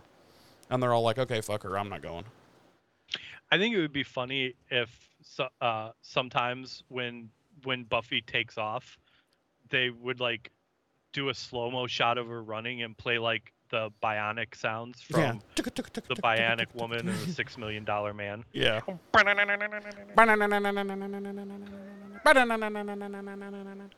Yeah. Okay. And no one knows what we're talking about right now except you and I. Everyone's too old. I would like to point out here that Willow says in the aha moment when they discover. Yeah, I just glossed over that because I didn't want to. I didn't care. Yeah, that's a shame. She says it's not Egyptian, it's Etruscan, mistaken for Egyptian by the design pattern, but any fool can see it predates their iconology. So that is a goof 'em up and oopsie, because the earliest records of the Etruscans date to around 700 BC, and the earliest records of the Egyptians are around 3000 BC. So there's no way the Etruscans predated the Egyptians. No one cares. Someone cares. No. I cared enough to look it up. So someone else must care. Okay, moving Please right proceed. along. I'd love to break your balls. Back at we're still at Giles' apartment, and he's now in the little kitchen area. I guess making more to drink. And we see It looks Ginny. like he's making tea at this That's what I was point. going to say. I think it was tea now. I think they were. Yeah. I think they had a little stiff drink earlier, and I think now they're having a little tea. And Miss Calendar's trying to get something stiff. oh, you're naughty. And let's see. Well, yeah, we see her. All of a sudden, she grabs the phone line and just yanks it out of the wall, and he's like, "Did you hear that? I heard a noise." And she's like, "No, just me disabling your communications devices." And he was like, "Oh, okay, no." But she was like, "No, I didn't hear anything." And he's like, "Okay." And he continues blindly making her a beverage while she's preparing to kill him. And basically, she's. They drink the tea. They sit down together again. They drink the tea, and then she's just all over him, and because he gives her the tea when they sit down, and he's like, "Well, here you go. After you drink this, I'll take you home," and she basically says, "Well, we should spend the night together instead," and he's like, No, "Yeah." she says, and this gave me the cringe, because even though, and I know it's He Who Shall Not Be Named's reputation tainting this now, even though he's not credited as anything to do with this episode, writing wise, directing wise. He was anything. on IMDb. He was listed as a writer. Was he? Uh-huh. Because in the credits and everything else I found, it's Dean Batali and Rob Des Hotel. And on IMDb, they're just listed as story consultants. And he was listed as the writer. In the credits of the episode, it's those two. Huh. But she says you could take me home, or you could take advantage of me in my weakened state. Yeah. And it just that. And that's basically Joss me Whedon's out. wet dream. So That just ished me out. So. yeah, that's Joss Whedon's wet dream. That's why he put that in there probably. So yeah, we cut back to the library, and Buffy's trying to call. Well, she tried to call Miss Calendar's house, no answer, and she called Giles, but it's out of order. And I'm like, what do you mean out of order? She pulled the phone line out of the wall. It's not. You're not going to get anything. It's still going to ring on your end. It's just not going to be answered. So anyway, sorry. No, that's yeah. Mm-hmm. Are you sure? I'm 1,000% sure. Okay.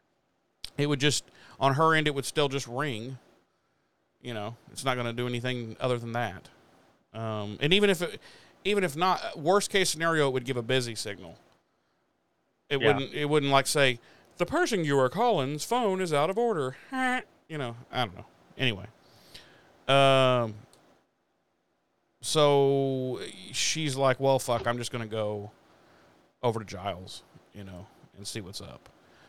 So we cut back, and Giles is telling Jenny that, you know, he's attracted to her, but now is just not the right time. And but then that's when Jenny starts getting all kind of physically, you know, aggressive, and you know, she starts kissing him real. She like kind of gets on top of him and starts kissing him, and all of a sudden he pulls her away, and you know, he's like, you know, this isn't right. I'd be taking advantage, and then Jenny kind of starts breaking his balls a little bit and saying he's a goody two shoes and always has been, and calls him Ripper, and she says, you never had the strength for me. You don't deserve me.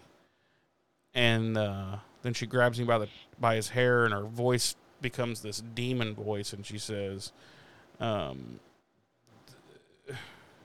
and her face kind of gets a little weird looking, scaly, and what does she say when she... Oh, that's when she says, you don't deserve me. You don't deserve me. And then she, like, just starts beating the shit out of him, smashes his face into a table, throws him backwards into the wall, and basically just beating the hell out of him. And then, dun-dun-dun-dun-dun, Buffy busts in. And immediately front fucking jump kicks Miss Calendar, who goes flying over a couch and everything. And she Miss Calendar, she says something. I forget what she says. I didn't write it down. I didn't care that much. But she turns around, that's when she says, 4 down, 2 to go. Three down, 2 to go. Yeah, be seeing you. Yeah, be seeing you. And then she turns around and she just dives out of his front window, which was, I thought, kind of funny. And would that be the front window or the back window? Well, I assumed that was the living room area, so I don't fucking know. She jumps out of a window face first. That's obviously like on the second story. So, Giles is shaking. He's being a little bitch, basically. I mean, for a fucking watcher who has seen some shit, he's being a little bit of a bitch. Lay off Giles a little bit, dude. Come on. And Buffy really needs to slap the pit and be like, dude, sack up. Let's handle this. Quit being a bitch. You need to quit being a bitch to Giles right now. So we cut back to the library, and Xander's going through Giles' personal files and stuff, and he discovers this picture, and it's Giles, much younger Giles, in a leather jacket, and kind of a punk rock getup, and has a bass guitar strung over his shoulder and whatnot, and they're all like, "What the fuck, Giles? What the what?" And it kind of gives a hint that Giles hasn't always been the straight-laced, tweed-wearing librarian that they all know.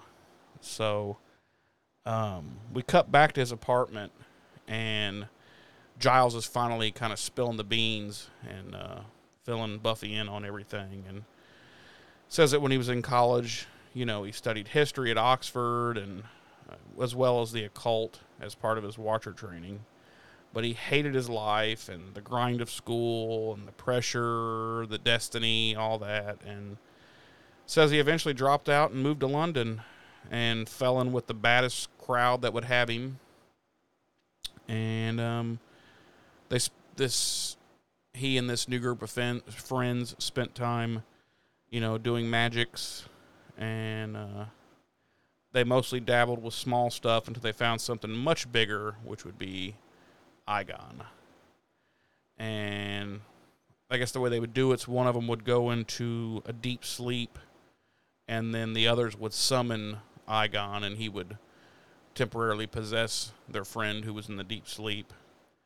But Eygon eventually got the better of him once, and permanently got a hold of this Randall character, and they were unable to get Eygon out of him, and Randall died. So basically they were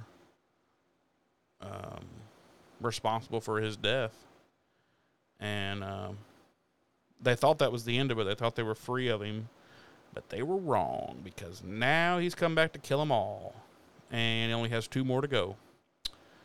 And then Buffy realizes Eygon must be going after Ethan next. So she's like, fuck. Well, fuck him. Let's just let him die. And so they do. And that's the end of the season. No. End of the episode. Or episode. Yeah, I'm sorry. Good.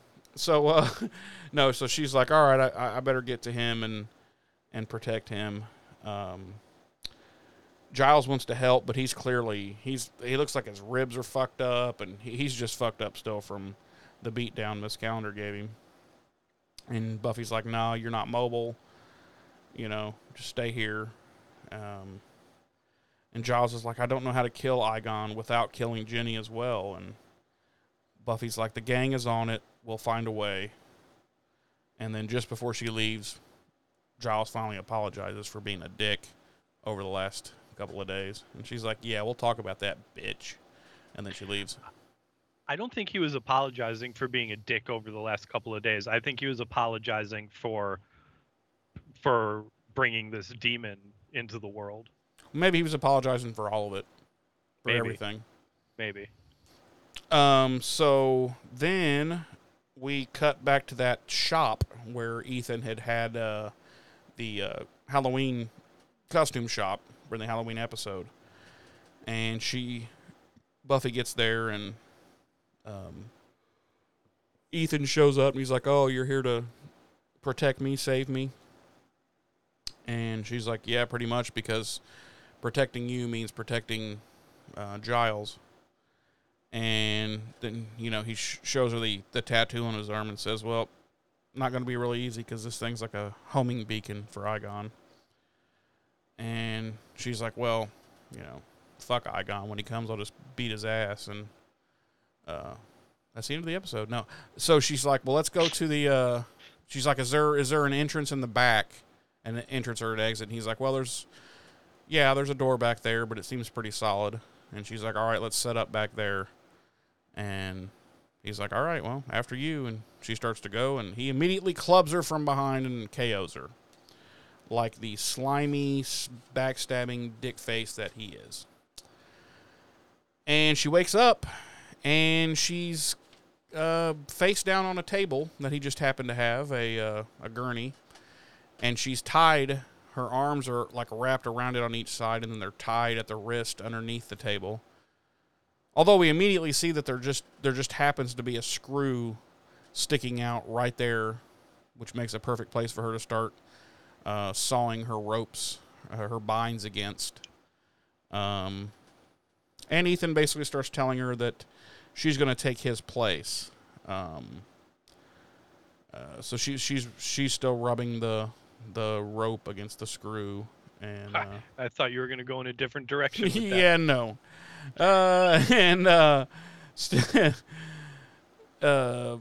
He's like, well, this is going to sting a little bit, but that's just until the incredible pain takes over. And so he goes behind, kind of on the back of her neck, and starts giving her this tattoo, this Eygon tattoo. And then we cut to the library, and Cordy and Willow are kind of hit a roadblock trying to figure out how to kill Eygon. And Xander and Cordy start snipping at each other, and he's like, that's it, I've had enough. 12 years of you, I can't take it anymore. And he's like, you might be a girl, but let's throw down. And she gets up, and she's like, basically like, I've seen you fight, and I can take you. And then Willow gets up, and she's like, all right, you fuckheads. And basically fucking sets them straight and says, so if you're not with me 110%, get the fuck out of my library. And then they're both like, oh, shit. Sorry.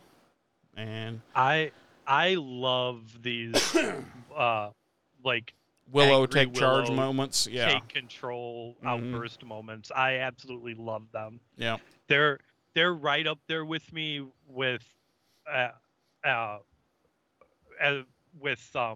for me, like, Giles angry emotional outburst moments. Yeah. Like, yeah. I just love them. 100. And let's see. So she's like, all right, she's like, well, the best thing they can think of, okay, we'll go to the cemetery and get a dead body and somehow force Eygon to jump into that body. And then they're like, but that ain't going to kill him. She's like, well, that's not going to kill him. That's only going to give him a change of scenery. And then suddenly Willow's like, I've got it. And she's like, rushes out of there. And Xander and Cordelia are like, what? Okay. And they're following her. And so she's apparently thought of a solution. And so we cut back, and Ethan's kind of finishing up this little tattoo. And then he's like, all right, you're basically going to take my place now. And he has this glass bottle of what appears to be some type of chemical. And he's like, oh, don't worry, I'm done with you. This is for me. And then he pours it onto his arm, and it's apparently acid because it's smoking. And he's like, ah! So he's aciding off this tattoo of his, and he's now put it on Buffy. And while she's watching this, she's still working on the ropes, trying to get him free. And back at his apartment, Giles is grabbing some stuff and was clearly heading out the door, like, to come and help.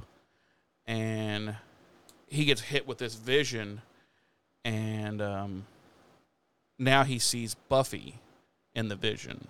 So apparently he realizes, he's like, you fucking asshole, Ethan. And so he kind of gets his wits back about him and heads out the door and rushes out to go and help. And then what happens? He's in such a hurry, he doesn't even close his fucking door. No, he doesn't. No. A nice neighbor lady comes by later and pulls it shut for him. Yeah. But a couple days later, she sees him out there, and she's like, oh, you left the other night in such a hurry. I closed your door for you. And then she's like, but not after I went inside and helped myself to some of your cash and goods. Right. And then they have tea out on the veranda. And he has to, and she's seen too much in his apartment, too much of his Watcher stuff, so he's actually poisoned the tea. Yeah, and then he shoves her off the balcony. Yeah. That was deleted scenes. It's a deleted scene, yep. We come back to Ethan's, and he's wrapping his arm in a bandage, and he's like, "Well, I hate to mutilate and run," and he gets cut off as he and Buffy see a green light suddenly shine through the shop windows, and we see the shadow of Jenny Igon walking up to the door, and the door opens, and the demon comes in and tells Ethan it's his time, and Igon approaches Ethan, and he's like staring at her, completely terrified, and she sniffs and I guess realizes that Ethan's not the one she's after anymore, and shoves him to the side just as Buffy manages to cut through the ropes, and she rolls off the table and onto the floor as Igon lunges for her, and she kicks Igon and the table over onto the floor, and they both get up, and Igon holds the table and rushes Buffy with it, pushing her into some crates just as Giles rushes through the door. And he yells for Igon to take him, and Igon tosses the table to the side and faces Giles, and Giles tells Buffy to get out of there, and Igon advances on Giles, and Buffy gets between them and shouts no, and Igon holds her arm out towards Buffy, and Buffy goes flying into some boxes. And yeah, which I'm like, okay, so this demon has telekinetic powers that they could have used at any point. And I don't know. So Igon grabs Giles by the collar and pushes him down to the floor and stands over him and says, "I've been waiting a long time to do this." And then urinates on his chest.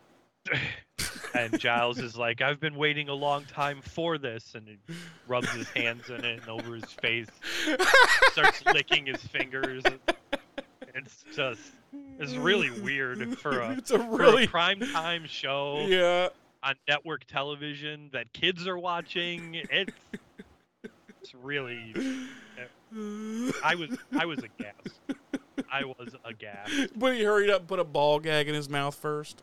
Right. Yeah. He was like after he got done licking his fingers, he was like, "Hold on, one more thing," and he pulled a ball gag out of his pocket.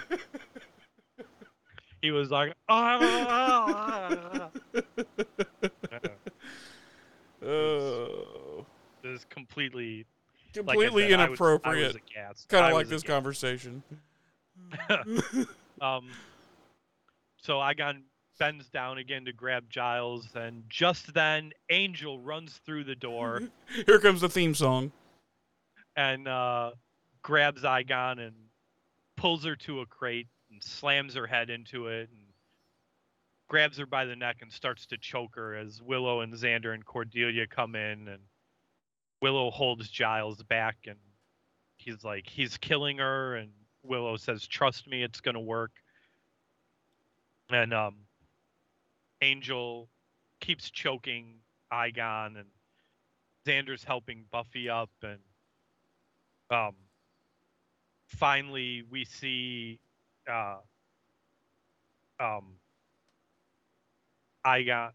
we see Angel drop Jenny, and he gets thrown back against the wall and starts convulsing as Igon is jumped from Jenny into Angel. And when Jenny hits the ground, we see that she's transformed back into herself again. She's not all demoned up, and Willow lets go of Giles, and he runs over to Jenny, and we cut back to Angel, and his face is just contorting, and it's changing between Igon and Angel's vamp face, and it's going back and forth like that. And, there's clearly a struggle happening inside Angel, and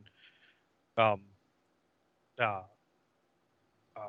Angel's thrown to a crate, and he's thrown back against the wall again, and we see the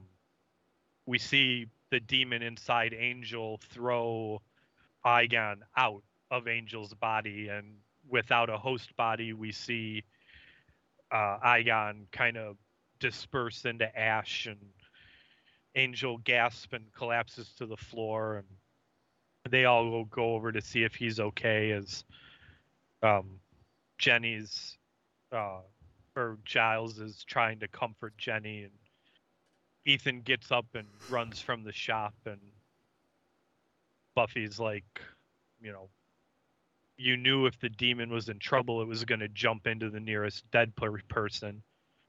Angel says, so I put it in danger. Willow says, and it jumped.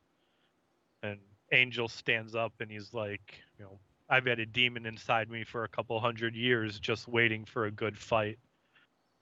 And Xander says that Ethan disappeared again, and Buffy's like, darn, I really wanted to hit him till he bled. And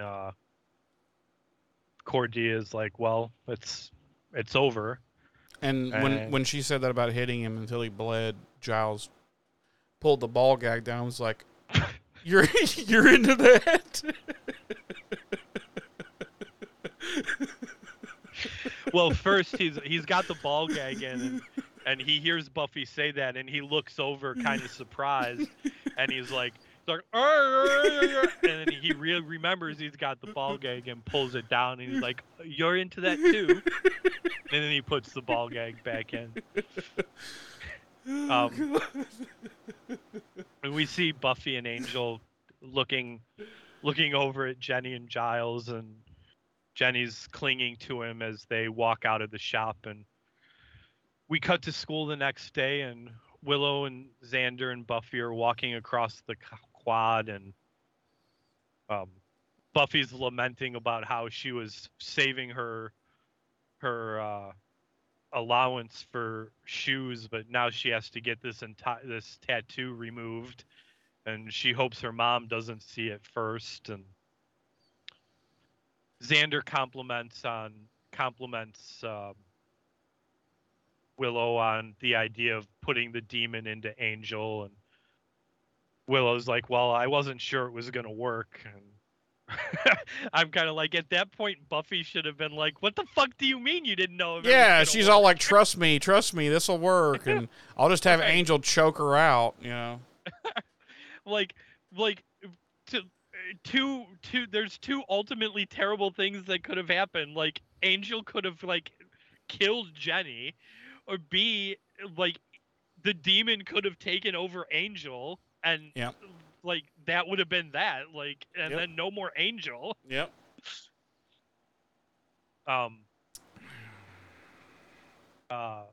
Buffy tells Willow she should consider a career as a watcher, and Willow says she couldn't handle the stress, and she doesn't know how Giles does it. And they see him walking across campus, and Buffy says, I don't think he has a choice. And we cut to a hall inside, and we see Jenny walking up the stairs, and Giles stops her. And let me cut you off here because I've got a clip of their conversation they're going to have. Please. Jenny. Rupert, hi. I tried to call you last night to see how you were. Yeah, I left my phone off the hook. Seem to need a lot of sleep lately. But you're all right? Is there anything you need? No, I'm fine. I mean, I'm not running around, wind in my hair. The hills are alive with the sound of music, fine, but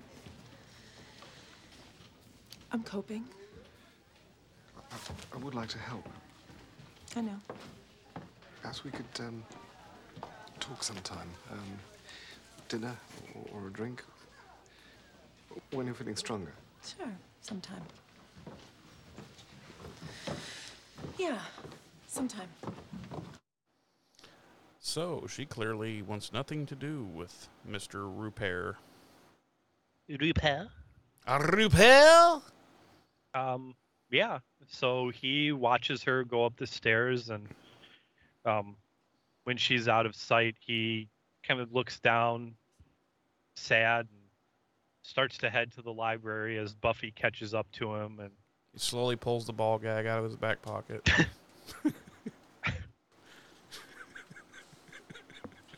I was about to go with it, but anywhere I go with it from there is gonna be like completely inappropriate, especially since Buffy's underage. Because, I mean, we only keep everything appropriate on this show. Yeah, but it's like a level of inappropriateness that I don't. We won't even touch that. Um, Even we won't go there, folks. They turn the corner, and Buffy asks if Miss Calendar's okay, and Giles is like, yeah, she's being a little bit bitchy, to be honest with you. and Giles basically indicates that she's not. And Buffy says she's sorry, and Giles says he doesn't think that Jenny will ever really forgive him, and maybe she shouldn't. And Buffy says, but maybe you should. And Giles tells Buffy he never wanted her to see that side of him, and Buffy says, it was scary. She's not used to, or she's used to Giles being a grown-up, and then she finds out he's a person. And Giles says, well, most grown-ups are. And are they, though? And Buffy's like, well, who would have thought? He says, some are even short-sighted, foolish people. And Buffy's like, well, after all this time, we finally find out that we do have something in common. And she's like, which it's a little weird, but it's also kind of okay. And she says, I think we're supposed to be training right now. And he says, yeah, we need to concentrate on your flexibility. Don't. Nope. Mm-mm. And Buffy's like, well, I have the perfect music. And she holds up a CD, and she's like, go on, say it, you want to. And he's like, that it's not music, it's meaningless sounds. She asks if he feels better, and he says, yes, thanks. And they head into the next hall to go to the library, and Giles says, Bay City Rollers, now that's music. And Buffy says, I didn't hear that. And we fade to black. And he puts the ball gag on as they're going in the door of the library. No, he puts it on, but you left out the crucial part where it's Buffy he puts it on. Oh, whoa. Overhead from behind. Whoa. Anyway, okay, so that's the end of the episode. Yeah? What do you want to do now, James? Let's rate this. Okay, let's rate Jeremy, this bitch. Tell me, how many stodgy taxidermists do you give this episode? I'm going to give this 3 stodgy taxidermists. Okay. I liked it better than last week's episode. It had some flaws, which most of them do. But I don't know. It was kind of a fun episode. It was different. It put someone. It put the spotlight on Giles, and put someone he loved in harm's way, and it showed us, kind of like the Halloween episode flirted with it. This episode showed us a lot more of this Ripper side of him, and so yeah, I love anytime we can find out, backstory on any of the other characters in the show. So, but yeah, I don't have a lot to say. It was a pretty good episode, and yeah, I was pleased with it. Liked it, like I said, liked it better than last week's episode. So James, how many ball gags do you give this episode? I'm gonna give this episode 3 3.5 ball gags. Oh, okay. So 3 full ball gags, and then just like the ball part. And then just of the a ball gag. without the leather the strap. Okay. Yeah. I enjoyed this episode. It was kind of a letdown for me after how much I enjoyed Halloween and then Lie to Me. But not so much of a letdown to knock it down like a full point or more, hence the 3.5. It's a good episode. I of course love always learning more about Giles's dark past, because as we've talked about, he's my favorite character in the show. No. So I always enjoy learning more about his past. I love it when Ethan Rayne shows up, because for one, that usually means we are going to find out more about Giles's past. But I think Ethan showing up does tend to lead to more of these intense Giles moments. So yeah, I really like this episode overall. Is it a put it on the list to show people and get them into the show episode? No, I don't necessarily think so. But it's an episode that if I'm scrolling through the channels and I see that Buffy's on and I check out what episode it is, I'm not going to be like, I don't want to watch that one. So yeah, 3.5. I enjoyed it. I love I really liked the interactions between Giles and Buffy in this episode. I like the development, and then subsequent fallback, unfortunately, of the Jenny Giles relationship. So yeah, 3.5 ball gags for me. All right. Well, why don't we do a body count and some monsterology? No monsterology really this week. As far as I can tell, Igon as a Etruscan entity doesn't exist. Made up. So made up by the writers. And the idea of someone's dark past coming back to haunt them, nothing new. Every major genre does it. Yeah. So nothing new there. Our body count this week would be 3. Do you disagree? No. I'm just pretending okay. like I'm deeply in thought about that. Okay. Behind the scenes, really didn't find anything of note. Yeah, I didn't either. A couple of little things, but nothing like really that interesting. The episode did pull an audience of 3.7 million households on its original airing. So we're up from last week's episode, but still in that 3+ million. Basically 7.5 area. million people watch. Jesus. Yeah. Man. Outstanding numbers. Outstanding for this kind of show. Which I don't think, it's always billed and labeled as like a teen supernatural dramedy, that kind of thing. I don't think it was just teens watching this show. No.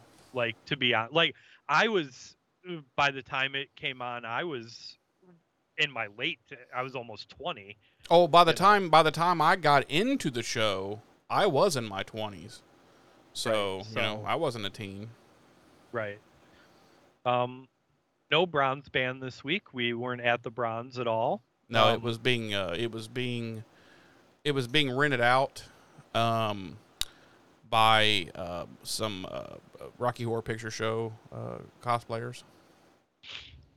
They were doing a midnight showing of our HPS. Yeah, you ever go to one of those? Ethan was actually there, and he was actually playing Janet. That's his preferred character. You ever go to one of those? No, I haven't. I've always thought it looked like fun. I've been to a couple. They were fun. Who did you dress as? So the first time I didn't, which was a huge mistake, Uh-huh. as anybody that's familiar knows. And then the second time I did as close approximation to Brad, like at the beginning of RHPS as I could, so Oh, that I wasn't ridiculed or pelted with produce of any kind, and yeah. also I didn't have to like expose too much flesh. Yeah, so you weren't just walking around in your BBDs. Right. Funny story regarding regarding Rocky Horror Picture Show and Janet. I used to work with a young lady whose name was Janet, and we went out a couple times, and we went bowling one of those times, and she scored a strike, and I let out a "damn it, Janet," and she looked at me completely bewildered, and she said, "Is that from something? Because people have said that to me almost my entire life, and I just don't get it." And then I had to explain Rocky Horror Picture Show. Is that when you decided to end the relationship?